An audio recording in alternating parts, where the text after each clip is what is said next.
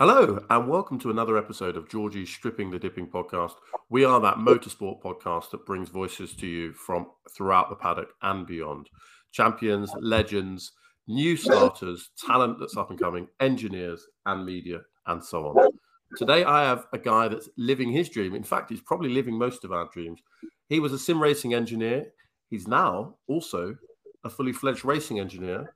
He is the director of his own company, A Cup of Racing, none other than Davide Russis. How are you doing, Davide, how's it going? All good, all good. Thank you, and always nice to be back again. It's the third time. So here we are. Yeah, How are you? I'm very good. You're joining an illustrious group, a small group of people that I think will be on the podcast 3 times. So thank you. We're really blessed to have you back with us. Yes, like VIP party or stuff like that organized. I Absolutely. would like to. You need to hire a PA that will stop Jorgy's emails from reaching you because we're very we persistent. We'll went never let you we go. went through Texas directly. It's not email anymore. Exactly right. That's the connection. No, it's great to have you here. And in preparation for this episode, and I do encourage listeners, do go and check out the last couple of episodes, particularly the last one, because at the end of the last episode, Davide said, who knows what's going to happen in 2023? Maybe GT3 World Challenge. Who knows? I know, but ... Who knows? I'm quoting you. You left us on a cliffhanger in one of our final episodes of 2022. So why don't we kick off there? Why don't you tell our listeners a little bit about what you do and what does 2023 hold for you? Yeah, of course. Now I can. So basically, it was GT3 World Challenge Europe Endurance Cup, but that's one of the news. To be honest, it will be with an Aston Martin team, and I'm finalizing stuff now. So I will have a couple of tests, and I will get on with Monza directly. Then there are opportunities for a race in 24-hour series, but it's to be confirmed. Could have been 24-hour Barcelona at the end of the year. But as a main important stuff, I will do British GT this year with an English team, and this is the year where British GT has been the most competitive ever. So I'm very excited about that with a GT3 McLaren, and I will have also the management of the engineering department of the British GT and GT Cup cars. So that's the new. Wow. I mean, so we were just in the virtual green room, and I came in, Jorgy and Davide were talking about how busy Davide is, and now I understand why. That's a lot. That's and That's a you're. lot, and Why don't we pick and through it's been in those? 2 weeks in December, all this. So Well, congratulations, first of all. thank you. It's always great to see people growing and succeeding. It's really fantastic. So many different cars there. I mean, first of all, how do you engineer across a variety of different marques, different series? How do you manage that? Do you have different compartments in your brain, or are there lots of similarities? Well, it's still a GT car, so as soon as you are in the same class, there are of course differences between brands and between GT4, GT3, GTE, but it's a GT car, as I said, so you can actually expect a similar behavior overall. Compartments in my end helps because you work with McLaren, these are the weaknesses, these are the strengths. So you know what to do. Then you switch for an Aston Martin. It's a front engine car, so it's completely different balance, different concept, a different way to use tires. Sometimes different tire brands as well, because you can do Michelin, you can do Pirelli, and who everybody knows the difference. I think between different brands is everything about the tires at the end. And then you maybe get a test in GT4 that is crazy simpler than the other two, but still a GT car. So you have less to do in that case, but you can stick with your procedures, just forgetting that you don't have maybe too many TC and ABS settings to think about it. Regulation with the cars are much easier and less, so it's more driving coaching and driver focus in that case. But yeah, definitely in my position, what I help me is dividing everything in compartments, even personal life sometimes, because if you are busy and you have 11 months out of 12 with races and tests, if you want to have a life out of that, you need to divide things. Otherwise, it's just impossible to manage everything properly. Well, I mean, good luck, and maybe you need to write a book or something about how to be 200% efficient and productive, and I definitely read it. Maybe in the future if we got time. Yeah, you need 13 months to yeah, write exactly. Yeah, it would be good. 14, one for holiday. Otherwise. Yeah. Well, do you know what? Actually, why don't we start there? Like the mental health side. Like you seem like a guy that's happy, right? But you're leading a busy life, and maybe on the surface, we're all projecting how happy we are. But how do you keep your energy levels up in spite of this schedule? Yeah, I mean, as I said a couple of podcasts ago, this is the job I always wanted to do. So for me, it's not a job. I love it simply, and that's helped a lot in terms of mental health and keep the stress down. I'm not saying it's not easy, or that basically is everything fine every day, every time. We are always happy. It's not like that. It's any other job, any other people. But doing a job you love, as you know, is a start. And then if you are able to have a mental strength and manage your things between jobs, personal life, holidays, and whatever it is, family, in a proper way, like for example, it helping me a lot, dividing everything in compartments. So when I'm home, I don't have to work. I'm not working. It's just home time. So I spend with my girlfriend, I spend with my family, and that's it. With my cat, and that's it. When I'm working, I'm working. So my phone is basically 90% off. I don't answer text until the night. It's just about full focus on the car, full focus on the race, and putting everything together. But then, as I said, you come back home and you do the same. So it's not being difficult, to be honest, but you need to be very organized, a good strength in your head, and divide everything from my side. It's working for me at least. Then every people is different. Yeah, well, it's definitely working, at least from my perspective. Why don't we? And it's great that you love your job, and I hope listening at home, I hope you're in a similar position or have a path to getting to that position where you love Mondays or Sundays, depending on what your profession is. So tell us a bit about the British GT3 series. So I am definitely the weaker of the two when it comes to GT racing compared to our co-host Dens, who unfortunately isn't here today. But a quick Google suggests that the McLaren car is the 720S. Is that right? And what does that car look and feel like? Describe that vividly to our listeners. That's correct. British GT, as I said, this year is the most competitive year since it exists. We have a lot of drivers, a lot of good teams coming to do the race. It's my full season, my first full season, because I did some races, like extra races, but this year is full committed for that. So that's why I'm excited, because it's a national championship, to be honest. But it is the oldest of SRO, so it's the first one that actually SRO managed to build up. So there is a kind of a story. Winning the British GT is like winning a European Championship for the level, for the competition, for the story, for everything. The McLaren is a good car, to be honest. It's not a very difficult car to run. That's a point in terms of getting no stress or less stress. And it's a very particular schedule, because a British GT weekend is not the same every time. You can get races where you have 1 hour race, 2 drivers, and 2 races per weekend. And then you got a 3 hour race like the Portimao one of this year or the Silverstone 500. That is historical. And then you got a normal race of British GT weekend. It is just 2 hours. So it's a good start for drivers that want to go higher level. At the same time, you got the competition you can expect from a higher level sometime. And you can practice both sprint races and kind of endurance, because you start to do 3 hour races. I know it's not exactly the same like doing ELMS, for example, or WEC, because you got as a minimum 4 hour races for ELMS and 6 hour races for WEC. But it's a start, and it's still a national level, to be honest. So at the end of the story, you got a very good competition, but you're still doing a national championship, so you can have young drivers that want to develop themselves and go in other places, you know. Fantastic. And you mentioned drivers. You did just talk about driver coaching when you were talking about one of the tasks that you have to do.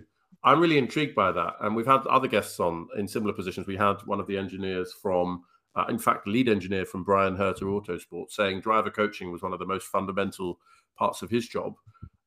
What does that look like? What do you think is success when it comes to driver coaching? Yeah, the best thing is having a pro driver helping you, because you can see things from an engineering perspective, but a pro driver is in the car, is experienced in driving the car, and sometimes is a factory driver of that brand as well, so know the car much better than an engineer in terms of driving.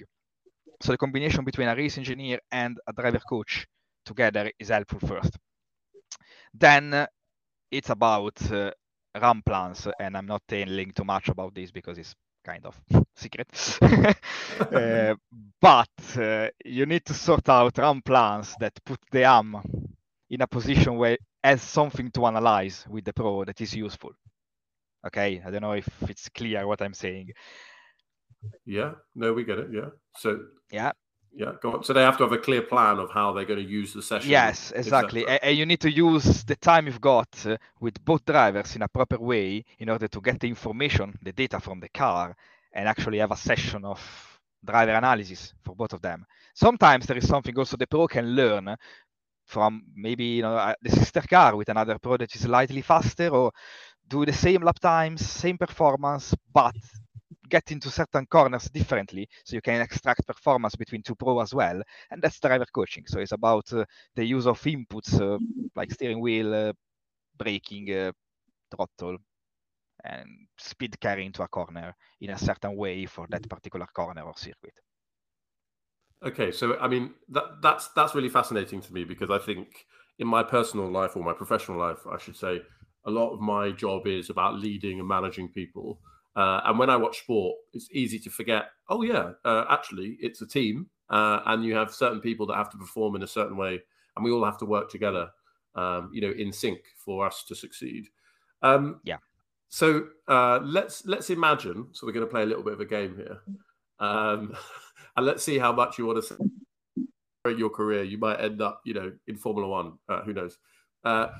Let's say we pick a few drivers from Formula One, and what driver coaching might you give them?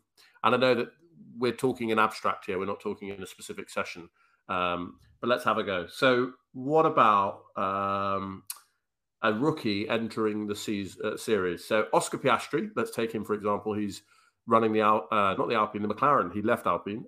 He has had a year out from competitive racing, but a huge pedigree. What's the sort of thing in that situation where you've got someone joining a series for the first time, but clearly a lot of expectation, pressure on their shoulders? What sort of thing would you be saying to an Oscar Piastri come this season? Well, first, you need to have an experienced driver beside you, and Norris in the McLaren I think is good, but he's not at that level of experience yet. So for sure it will be difficult for him to have kind of reference, even if his Norris is very good and I like him a lot. In terms of coaching, Formula One is different, because they should be already at a certain level. So of course they can learn how to drive a car around a circuit or a corner in a better way, because you can always improve. Even Hamilton can improve, but it's more based on management of the car during a race. What I mean, have you ever seen a steering wheel for a Formula One? Like how many buttons they've got? Okay, yeah, exactly. They need to know exactly what to do in every button, and what button touch if an engineer asking for certain maps or for specifications, certain settings. So at the beginning, the first year, it's more, warm up year in terms of that's a Formula One. It's much more complicated. I can drive it because I've got talent. I'm Oscar Piastri, but it's not about that only. It's much more than that. You need to work with much more people around the car than you used to. Because, for example, for a car, a trackside team, Formula One can have 100 people. When you come from Formula 2, you get 10 people. So it's a different approach. It's not about driving and that's it, I think. It's more about understanding and learn very quickly, because you won't have 5 years to learn this. You have one. About how a Formula One driver needs to behave and needs to drive and needs to be part of the team. Is much more a teamwork than what it was maybe in Formula 2. You know what I mean? Yeah. So absolutely. my suggestion for him will be more based on what Norris is doing, for sure, but not just about driving, about everything. And I know you talked about an experienced driver. While he's not his teammate, Mark Webber, I think, is part of the management of Oscar Piastri and does accompany him to the races. So there's something there about that experience. Absolutely. Yeah, it may be kind of a driver coach in that sense. He's much more experienced in that sense. Exactly. So let me just pick one more example, and I'm going to give a disclaimer now that clearly I don't know Max Verstappen very well, but I'm going to take the media perception based on his race audio or race radio. So let's think we've got a driver that is now double reigning world champion in a car that's pretty strong. But actually, when things go wrong, he can tend to fly off the handle, as we'd say in England. He can tend to lose his cool every now and then. So imagine you're coaching a driver. It could be in any series, or it could just be Max. When you obviously want him to win the race, the pressure's on, but equally, you know that you have to tread carefully in the way that you communicate news during the race. How do you approach that as an engineer? Yeah, I think as an engineer, he is a difficult driver. He's fast, he's definitely fast, and now every fan of Verstappen will hate me, but I don't think he's the best in the grid at the moment at all. I think he will never be, because he's lacking the part of being a serious driver for me. He is very fast, he's very committed, he has for sure talent, but the way he manages the situations is one of the worst I ever seen, to be honest. Because sometimes it looks like there is no respect in what he's doing. He's the best, he needs to be the best in every single minute and competition. And I get that because it's a very high level profile championship in motorsport. And so it's all about winning. And I get that. I agree with him in that. But you need to keep in mind there are people behind you that actually are there working 12, 15, 20 hours for you and deserve a bit more of respect in certain situations if something goes wrong, because they're still human and the variables in motorsport are so many that you can't really predict everything. So, I mean, it happens. Everybody makes mistakes. He makes mistakes as well, but the way he looks, he can and the other can't. You know what I mean? It's just about the way he manage other people beside him or behind him is not right from my side point of view. And I don't know him, I don't know his team, so maybe I could be completely wrong. But for what he showed in the last 7 years, to be honest, it's just a very fast driver that is just a driver, no more than that. He's not part of a team, he's not a real team member. And that's hurtful when you are double world champion, because you should learn that you are double world champion because you are good, you have the car, but you also have a very good amount of people, skilled people that helped you in everything. So it should be a bit more worth, in that sense. Wow. If I had a driver like that, managing a driver like that is difficult, because when something is going wrong, he will be angry at you because you are the first point of contact, and you can't actually say anything to him live. But for sure, over season, I would find a way to have a relationship with him at least and try to calm it down in certain situation, because it needs to be part of a team from my side. Absolutely. Well, look, no one could accuse you of shying away from your opinion. So appreciate that. And, I think I can see where you're coming at. The challenge I see in motorsport in general is that the way to get into motorsport as a driver is often very individual. That's my perception. So, as a child, if you're karting or on a dirt track, you need to just beat everyone. But then at the very highest level, we saw with Schumacher, we see with Vettel and Hamilton, you need to be able to lead a team as well. And so those kind of individual versus team dynamics don't always work well for everyone. But that's a really interesting perception. Yeah, if you want to be a champion at least, otherwise you are a good driver. Yeah, but it's not the same. You can win 11 championships and still not be a champion for me if you don't do everything right. Yeah, well, and maybe if we had Drive to Survive going back through the years, we would see why certain drivers didn't quite fulfill their potential. Who knows?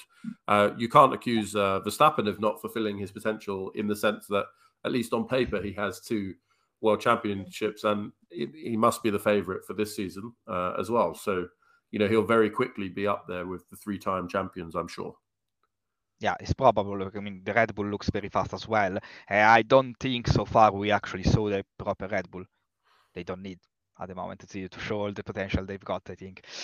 So that's the thing. It would be easy for him if nothing happened to win another one, for sure. Well, so while we're on the subject, because I've sneakily switched to Formula One, and we'll go back to GT and we'll in a bit, but you obviously have a history with Williams, being an engineer in their esports division. You're a busy guy. I don't know if I heard you say that in your introduction. Is that something that is on the back burner this season, or will you still be involved? Yeah, still for the year, yes. Then we need to discuss for 2024, but for the year is still on. Fantastic. Same position, nothing changed. And what does that involve? What races will you be doing, or what series will you be doing with them? At the moment, I'm supporting the 24-hour series on iRacing that is just on today for the 12-hour Barcelona. Barcelona, yeah, sorry. That's the last of the championship. We are P1, so this is double point. I'm not doing the in-race support since I'm here, to be honest. But just because it was too much as well to get there. I've got other engineers there, and I'm always direct line with them. So if everything needs to be done, or they have question strategy change and they are a bit confused about that, I'm always supervising everything in that sense, but I'm not in the race straight away this time. As I said, I can't do everything. It's just too much. No. We'll see how it's going. And then I was the engineer for the VCO eSport World Championship. It just finished last week. So we'll finish P4 overall with a touring car. That was very more about, again, driver coaching and managing the situation, because it was very short racing a touring car, and there was R Factor 2, the simulator, fixed the setup. So it's just important for the team, but not a big race. And then coming on in the next months, we need to discuss what are the championship I'm following, because normally I'm doing iRacing special events and big championship like it was Le Mans Virtual Series. So I think it will be more about special events for the rest of the year, and then Le Mans Virtual Series again, end of the year, and we'll see in 2024 what's going on then. Well, I mean, as we've established, you're a busy guy, and you're keeping that Williams relationship going, at least in this year. Let's give AMG Dens some coaching, right? Because he and Mike Fowler. whoa! I mean, I couldn't possibly agree or disagree with you there, but they raced in Daytona. They did Bathurst. Him and Mike Fowler, his colleague. We spoke to Kyle Compton, who I was mentioning before, who's the lead engineer at Brian Herter Autosport in one of the US series, the Michelin Pilot Challenge. And he said that in those endurance races, often what they try to do is survive the first 18 hours. And then you're in the race. Is that something that kind of resonates with you? Yeah, I mean, it's always 50-50, you know. I'm fair enough sometimes, because you need to survive first, because finishing a 24-hour race, for example, it's already an achievement, because you need to have a very reliable car, no crash into any other. If you crash with someone else, have the possibility to repair the crash and go back. So finishing an endurance race, a long endurance race, is always an achievement. Of course, everybody wants to finish first, the endurance race as well. So I agree with surviving at the beginning, because it's such a long race that if you don't survive at the beginning, when there is a bit of traffic, a lot of fastest car maybe overlapping you, or you overlap slowest car, depending from the category you are in, definitely you need to survive, because it's an easy crash, otherwise you finish there. But if you want to win, you need to do a bit more. You need to have a bit of luck, first of all, and have a very good strategy to get out from a bad position if you started at the back, or to keep your position if you start in the front, you know. So it's not easy. It's not just about surviving for me. It starts with surviving, but if you want more, you need to have everything on the right places in the right moment. In 24-hour races, it's a lot. It can't happen sometimes, simply. No, and that definitely resonates. Surviving is the minimum, and then you need to push on from there. The thing that I watch this sometimes. I watch Denz and Mike going around. The thing that strikes me is the amount of concentration that you need to have. So they've had a few unfortunate incidents, often with drivers that are a lap down or several laps behind or in a different class.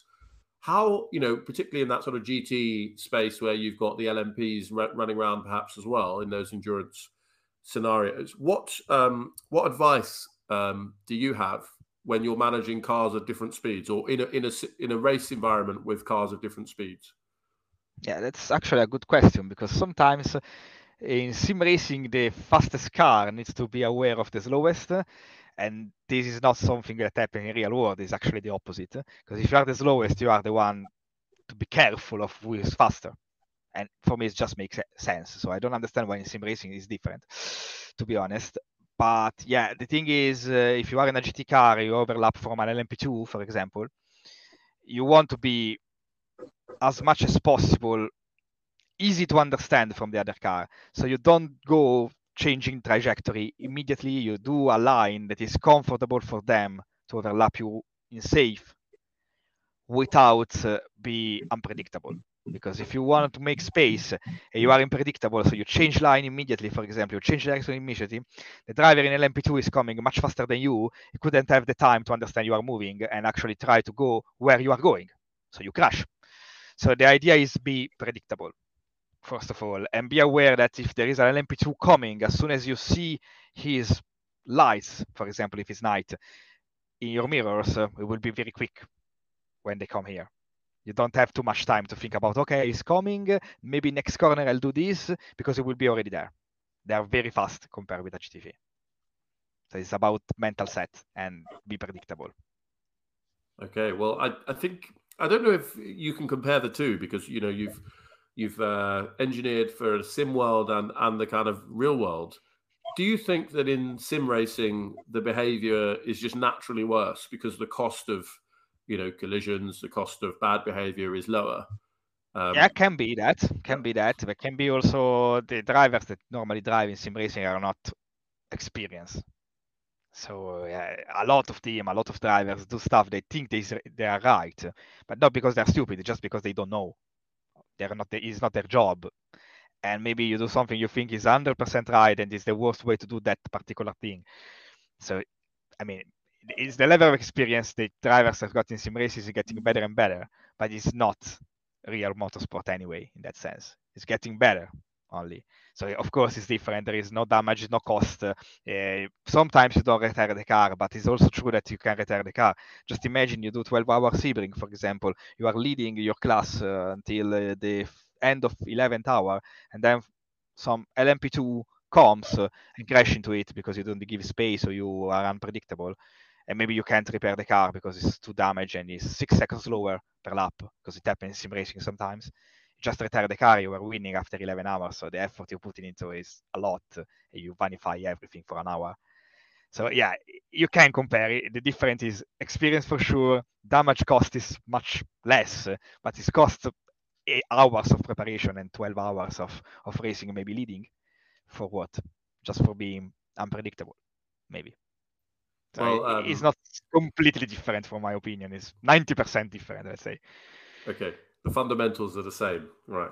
Yes, it's common sense, to be honest. You don't want to crash. Either it's virtual or real. You want to win. So yeah. Well, look, we're going to clip this part of the podcast and send it directly to Denz and Mike ahead of their next race.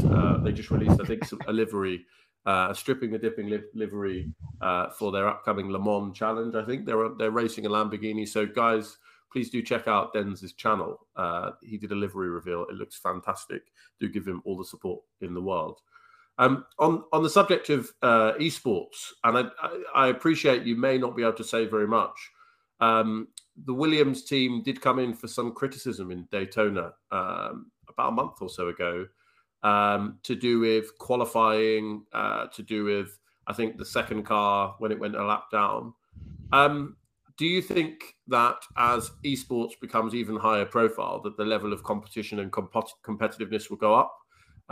Do you think, like, what do you put that sort of controversy around? Was it teams that lost having sour grapes, or how did that feel to you? How involved were you?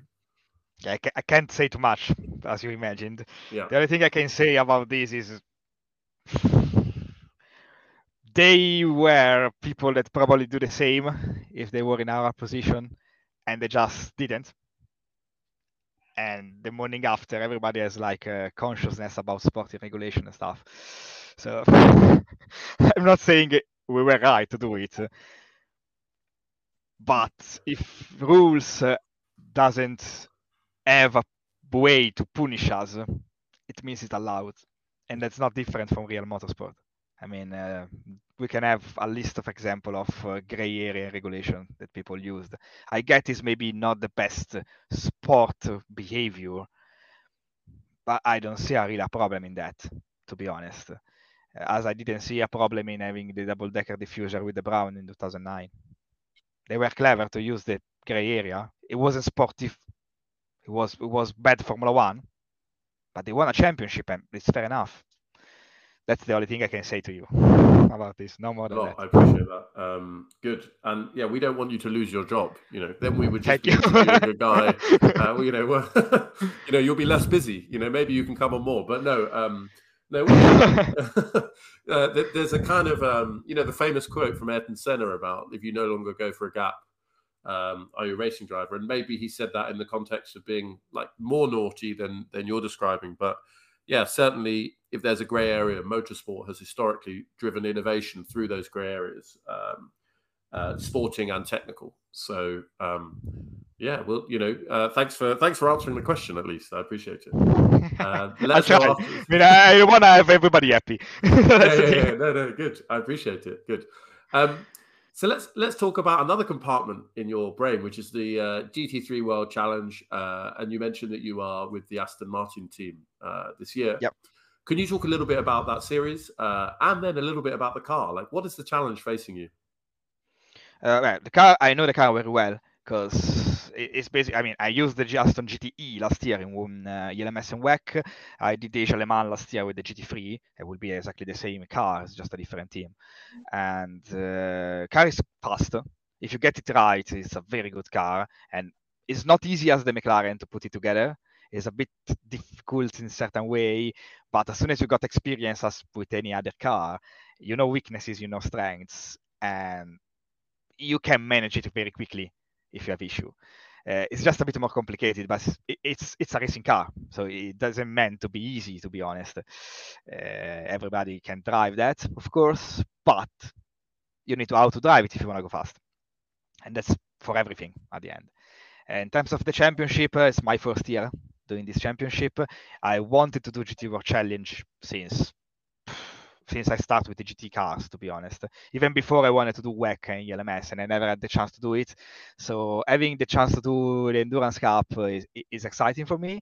And there are a couple of things that are still not completely confirmed. Hopefully next week or soon it will be. But it's clearly an endurance championship. The level is very high. You've got names like Valentino Rossi, for example. I'm super excited to be doing the same paddock with him, to be honest. We may speak Italian together sometimes, who knows?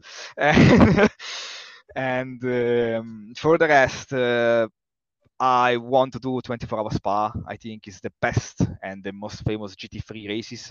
So after I've done Le Mans last year, it's good to have an opportunity to do a 24-hour Spa as well. And I'm looking forward for the 1,000 kilometers of Paul Ricard, because Paul Ricard is not my favorite track. It's my favorite place for box garages. That's perfect, because it's the only place in Europe, at least, that you get private office closed from the car up, like alpha floor up from the cars. So the engineering department is always separated from the car. You don't smell petrol all the time. It's very good in that sense. So it's my favorite place as a building. It's not my favorite track in the world, but the competition is good, and the 1,000 kilometers per Ricard is always a very competitive race. It could be a kind of preparation of Spa as well. Happy to go race in Italy for Monza. Happy about that. It's difficult series. It's 40 cars in the grid. It's completely different than what I've done so far, to be honest, and I look forward to it. It sounds like you're extremely enthusiastic, and you'll be ticking off lots of I don't know, dreams or bucket list races. You talked about something that fascinated me, that the boxes or the sort of offices and spaces for engineers differ between the tracks, and you mentioned Paul Ricard being your favorite. Which track is your least favorite, without necessarily offending any circuit owners? Strangely Spa, because I love the circuit. I think it's one of the best circuit in Europe for the level of competition. It's so unpredictable. Weather is bad and can be bad an hour and very cool the other hour, and you need to change everything accordingly. You can have a 6-hour race with 12 red flags, 12 safety cars. I'm just saying numbers. So in terms of racetrack, Spa at all in the world is my circuit, but the box are pretty bad. There's old, short, small. You can't really fit everything, so you don't have the space you normally work with. But if I have to say something, it's not different in any other UK racetrack apart from Silverstone, because they're old. They have no space at all in the track and outside the track. So that's the thing. Spa is the worst for me in terms of box. Fair enough. And I mean, maybe, not to get too mathematical about this, the classic circuits probably don't have to work as hard to get the girls, in the sense that no, exactly. The series is never going to say, no, sorry, Spa, your boxes are too small, so we will not be. We are not coming. Yeah, it's not going to happen. I mean, Spa is one of the circuits when you pay as an organizer to go there. It's not the circuit paying you.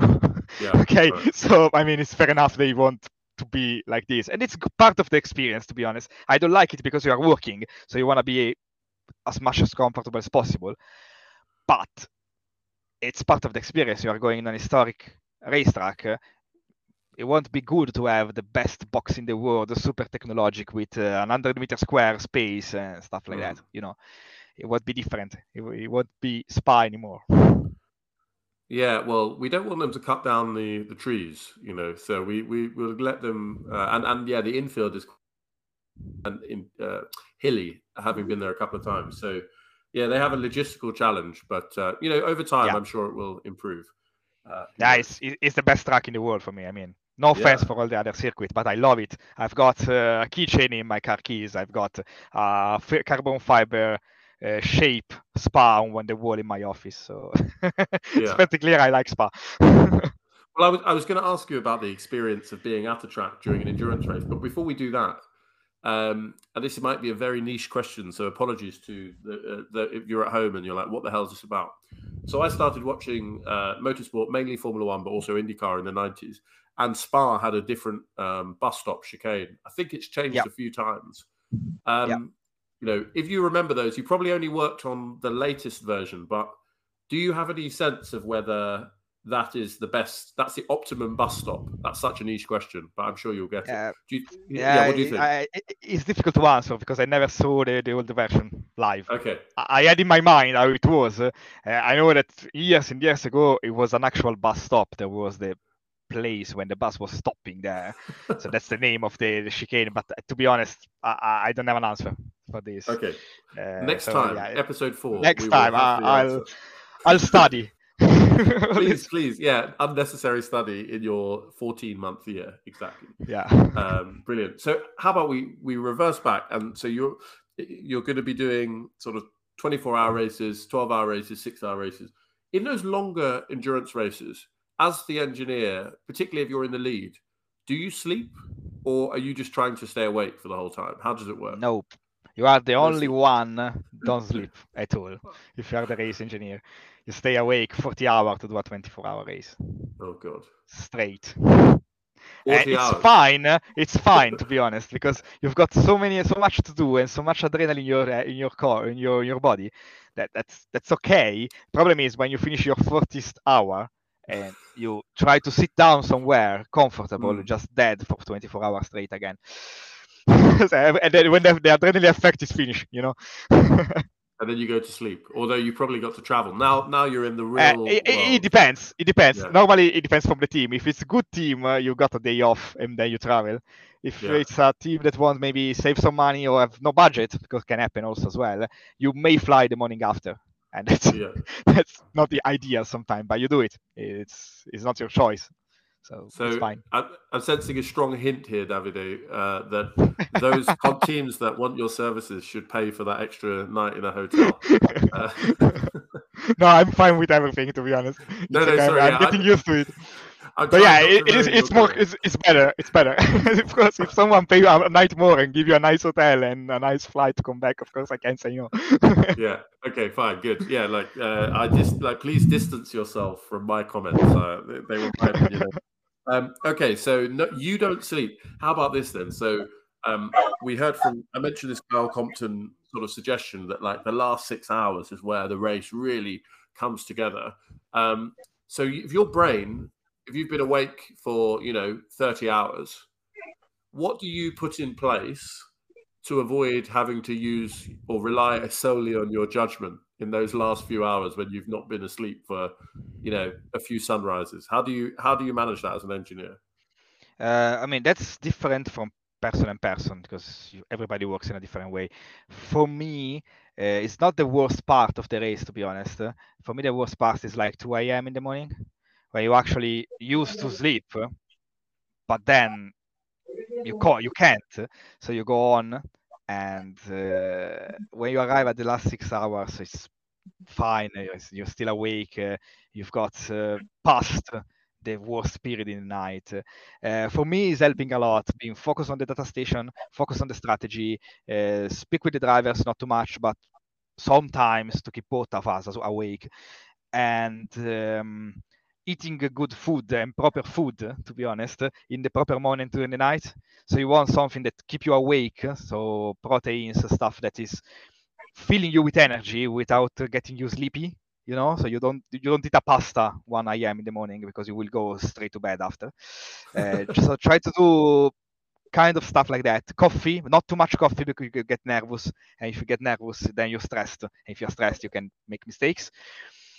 It's a balance between everything, but when you get into the last 6 hours, for me the worst is done already, so I'm much more focused than during the night, at the beginning of the night, 1 a.m., 2 a.m., something like that. That makes sense. Yeah, those last 6 hours is when the race, it becomes more demanding, more interesting, and your body is naturally waking up in your circadian rhythms anyway. That's really interesting. So let's play an impromptu game then, which is Davide's kitchen. Yeah. How do you say kitchen in Italian? Is it cucina or something? Cucina.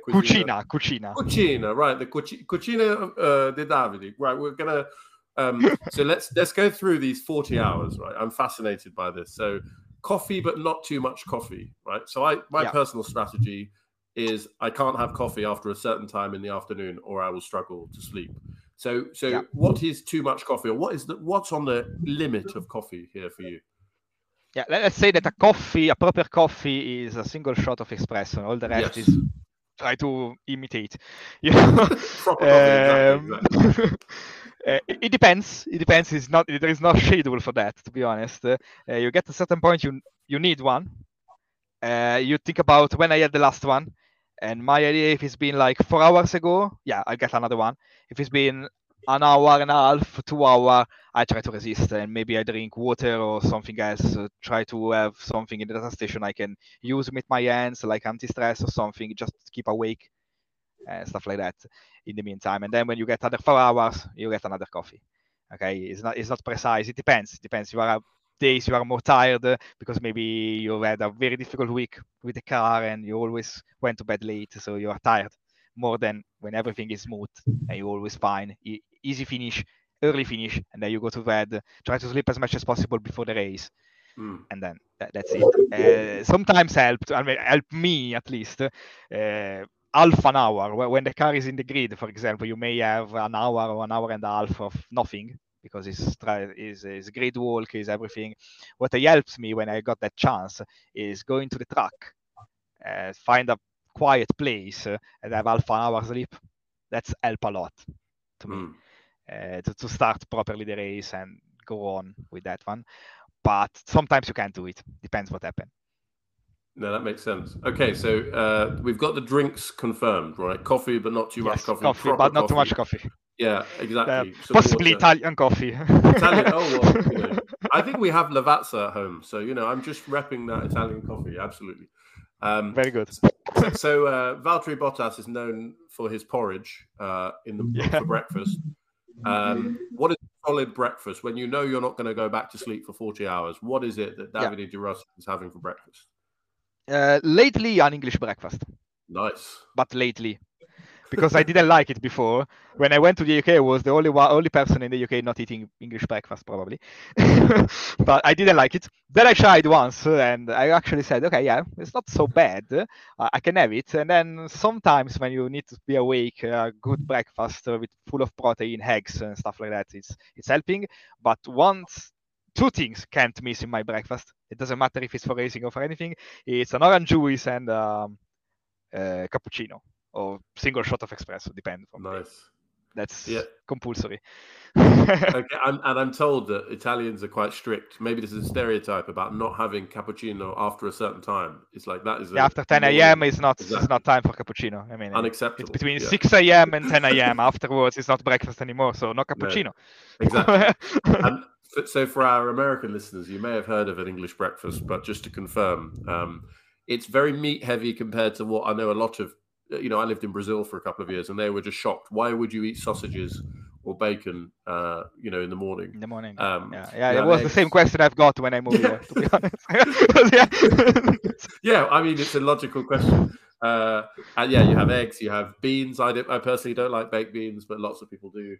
And then it gets more peculiar as you get more English. So you can have something called blood pudding, which is like a black sort of sausage that I won't even describe because it makes me feel a bit ugh. But you can have mushrooms, which I like.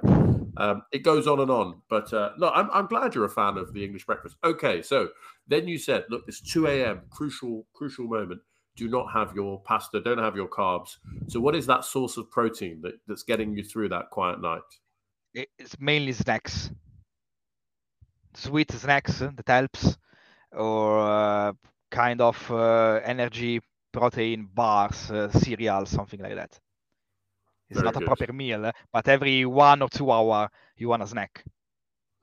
About that. See, everything you have to leave no stone unturned to be successful. You've got to get the diet right. Very good. I endorse. Yeah, I'm still getting fat anyway, so there is no point in. Well, I'm sure that next time you're on, you'll have found a new way to exercise in between your many jobs. It's another compartment in your brain. To be honest, I've just bought a mountain bike, so maybe maybe we can get some weight out of my body. You can cycle from Spa to Nürburgring or something. That would be that would be long. Probably be dead by the time, but anyway. Well, no, not if you've had your cappuccino and your English breakfast. Then you'll be. It's fair enough. Fair enough.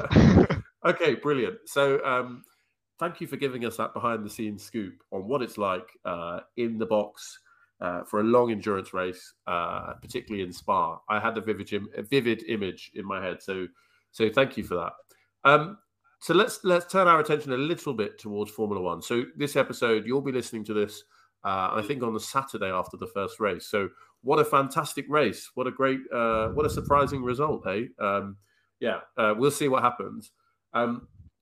So what we've seen so far, we're recording this on Saturday lunchtime of Bahrain.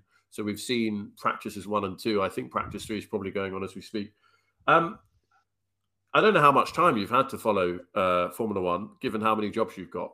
But any observations about the 2023 season?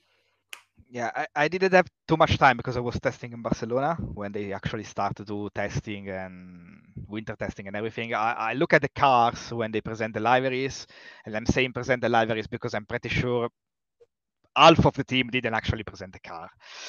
And that's fair enough because you don't want to show things. I think some of the teams had different solution, interesting solution. Some ducts on the side parts of the Ferrari looks interesting for aero, but it could be, Ferrari is a bit under the lights in this moment under the spotlights. Everybody's gonna look what they do because they should do much better than what actually doing at the moment. So it can be a good risk because if they make it right, it could be a solution that maybe improve, I don't know, traction or whatever they need. But it could be also a risk doing, we need to do something different, we need to try, and then go the worst car ever. We'll see about that.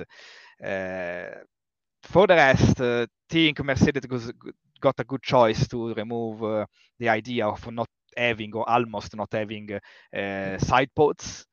It's much better now. I think Red Bull it's the car to actually beat, and they didn't modify too much from last year, but why they should? To be honest, it was already fast and very performing like that. So they of course will improve something throughout the season, and I think they are the most favorite for the final victory. But Formula One is a very long championship. You need to put in practice a lot of development, race by race. When you go Barcelona, you normally have a kit ready for that. Then you go Monza, Spa, a very low downforce, and we know Red Bull normally run a car a bit more downforce with the others because they can, to be honest. So why not? They have got an efficiency from the underfloor that is great compared with other cars. So it's not just about having the car ready and very good at the beginning of the season. It's just about working in the same way towards results race by race, because it's 23 races just because they canceled China. Otherwise it would have been 24, and that's crazy for a season of motorsport. So you can't really see now what's going on. I think Mercedes is not in a bad position. I think Red Bull is the car to be beaten. And I think Ferrari can have chances. Of course, they will be the three main teams, the three top teams.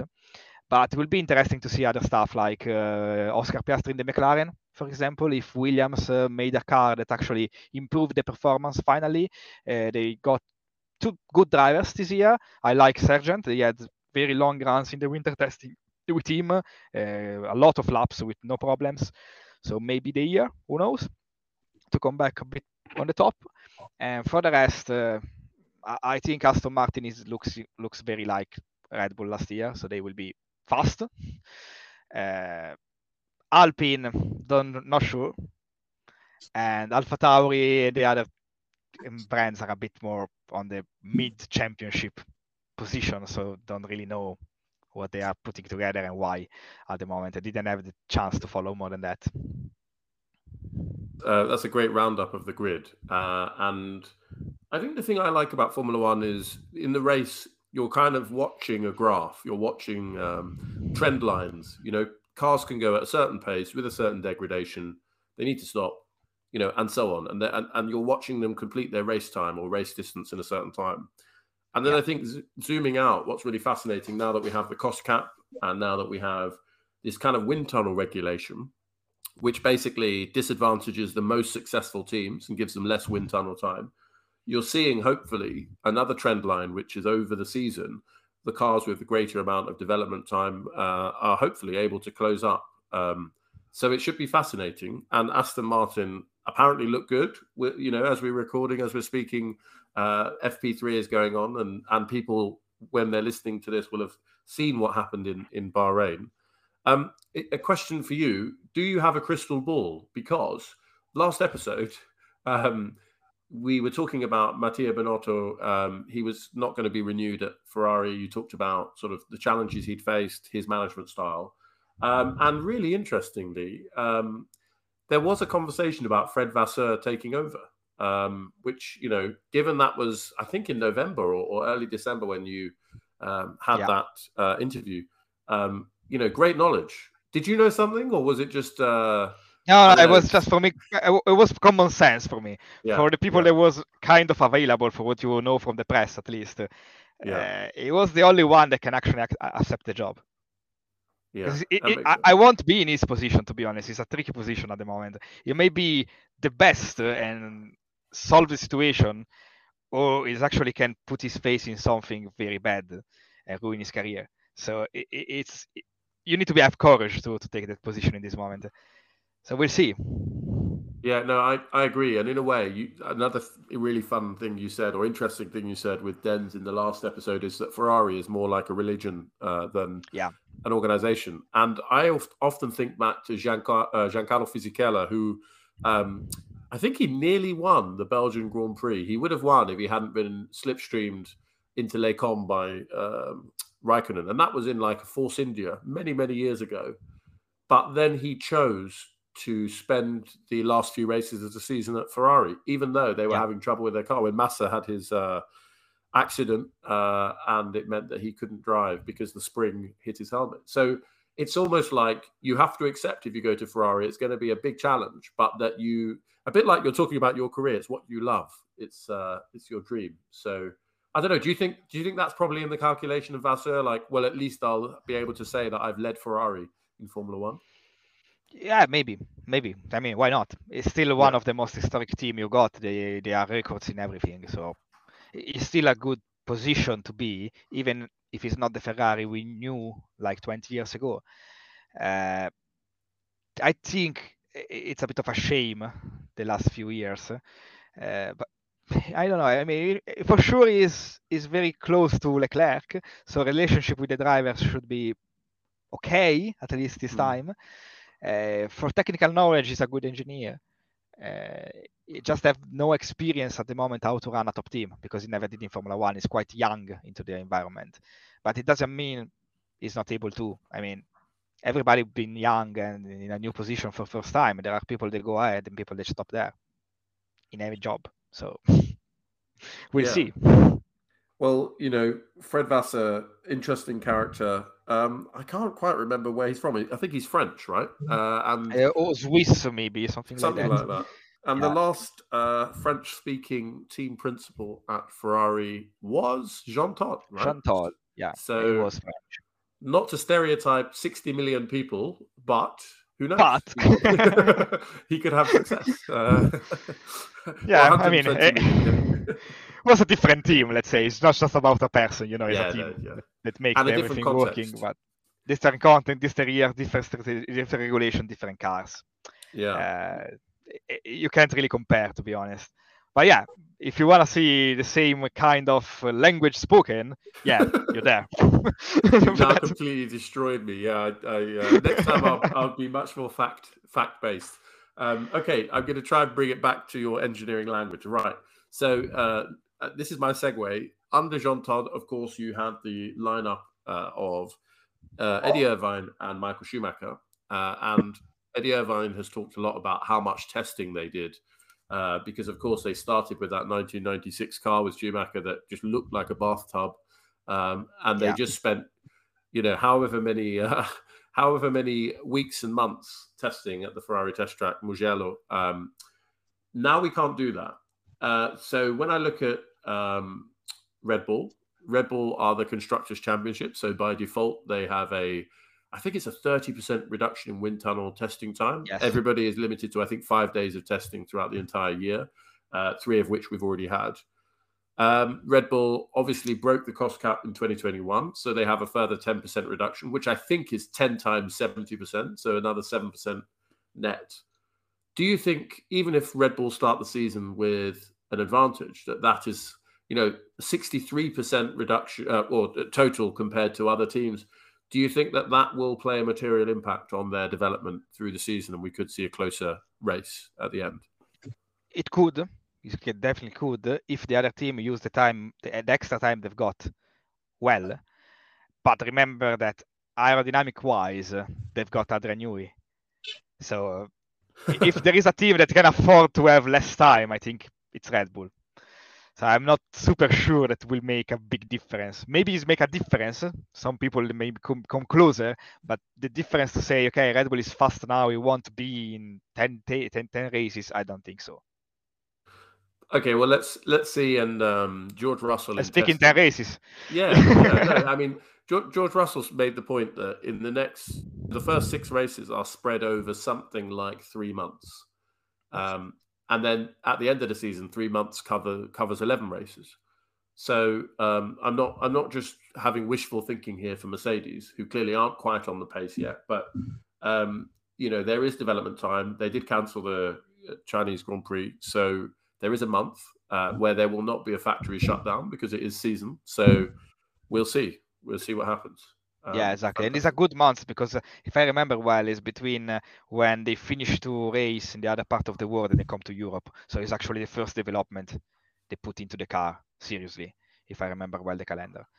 Yeah, I think so. I think the 6th race is in May, and I think it's in Imola. So yeah, they'll be solidly back into the start of the European season. I can't quite remember where Baku is because the season seems to move around now. But it's fair enough. I was looking at the Yeah. calendar some times ago. It's just crazy. There's a The lot. last part of the calendar is just going away and not coming back basically till December. So yeah, I can't remember to be honest. So, I mean, bringing it back to you a bit, there's a lot of traveling in Formula One, and maybe you wouldn't be able to have that extra day in the hotel after the race. No, you can't definitely have it. But is there an aspiration there on your side one day, perhaps, to engineer in Formula One? Well, it depends. From career perspective, maybe 1, 2, 3 seasons. Then it's too much, especially with this pace. Because still you're young, you can do whatever you want. It doesn't matter if you stay home or not. Okay, you want to stay home, but you want to also develop your career since you're young. When you start to have maybe a child or something, you won't spend much more time at home. So I see Formula One, so something like it may be interesting to do just because they got factory roles. So if you want to have less travel at a certain point, if you've got the experience, you've got everything done properly for the last 10, 15 years, you may move to a more factory-based role and enjoy a bit more home life. Something that if you are freelancing and do a race engineer, you can't. But, makes sense. I mean, it's just thinking about me in 15 years' time, maybe. So I can't be sure because I still love going trackside for the moment. So, we'll see. You'd have to really love that area of England, that between Oxford, Milton Keynes, and Northampton, where all of the teams happen to be located. Almost double. Yeah, is that? Yeah, it depends. I mean, the area is nice. I'm living here basically. So there you are. Yeah, I'm living in Oxford. So perfect. It's not a bad area. The weather could have been better than this, but it's still better than it was 10 years ago, I think, because we got summer now here, so it's something. I've got some bad news. If you want weather, I think living in the UK might not be the best option. But I know you know that. I mean, the good thing is I'm coming from northern Italy, so the winter is not completely different. So get used to it. If you come from Rome or Sicily, then you've got a problem for the weather for sure. Yeah, well, and for now you're trackside, so and you're working a lot at night, so who knows. Yeah, and you can go do Asian series in the winter, so you actually follow the summer. Yeah. Well, if you go to Dubai in January, it's 30 degrees. So. That seems like a pitch that if anyone out there would like to, because I know you're not busy enough, Davide, occupy your Decembers in Asia. I'm sure we could find someone. There's 12 other golf in December, so maybe. Just saying. And just a random question, because we're coming to the end of the time, but you're talking about weather and engineering. What is the kind of coldest and hottest conditions that you've had to engineer a race when you're trackside? Is there a big variance? Yeah. I did a big variance, but just because of COVID. I'll explain better. In 2020, I was doing GT4 Germany, and it was a very compact calendar because they start racing end of August, beginning of September, and they finish in November. So can you imagine Germany, Austria, Zandvoort, that part of Europe? It's very cold in winter, racing in November in Red Bull Ring. I will remember for my whole life, FP1, my driver opened the radio and said like, okay, God, I think it's snowing. And what you answer? It's not something that happened. So you have no answer. So yeah, if it's not slippery, just stay out. That's the thing. But yeah, that was the coldest temperature I've got. It was like -2 trackside, track temperature. And we get 0-1 degree as a air temperature. That was tricky. But for sure, we discovered why motorsport happened during the summer in Europe. That's easy to understand after you do Yes. that. And as hot temperature, if you go, I don't know, Sebring in March, or you do Dubai, or you Abu Dhabi in winter, you can get high temperature. The worst I've got was a 55 track temperature in Monza, 2017, Lotus Cup Italy.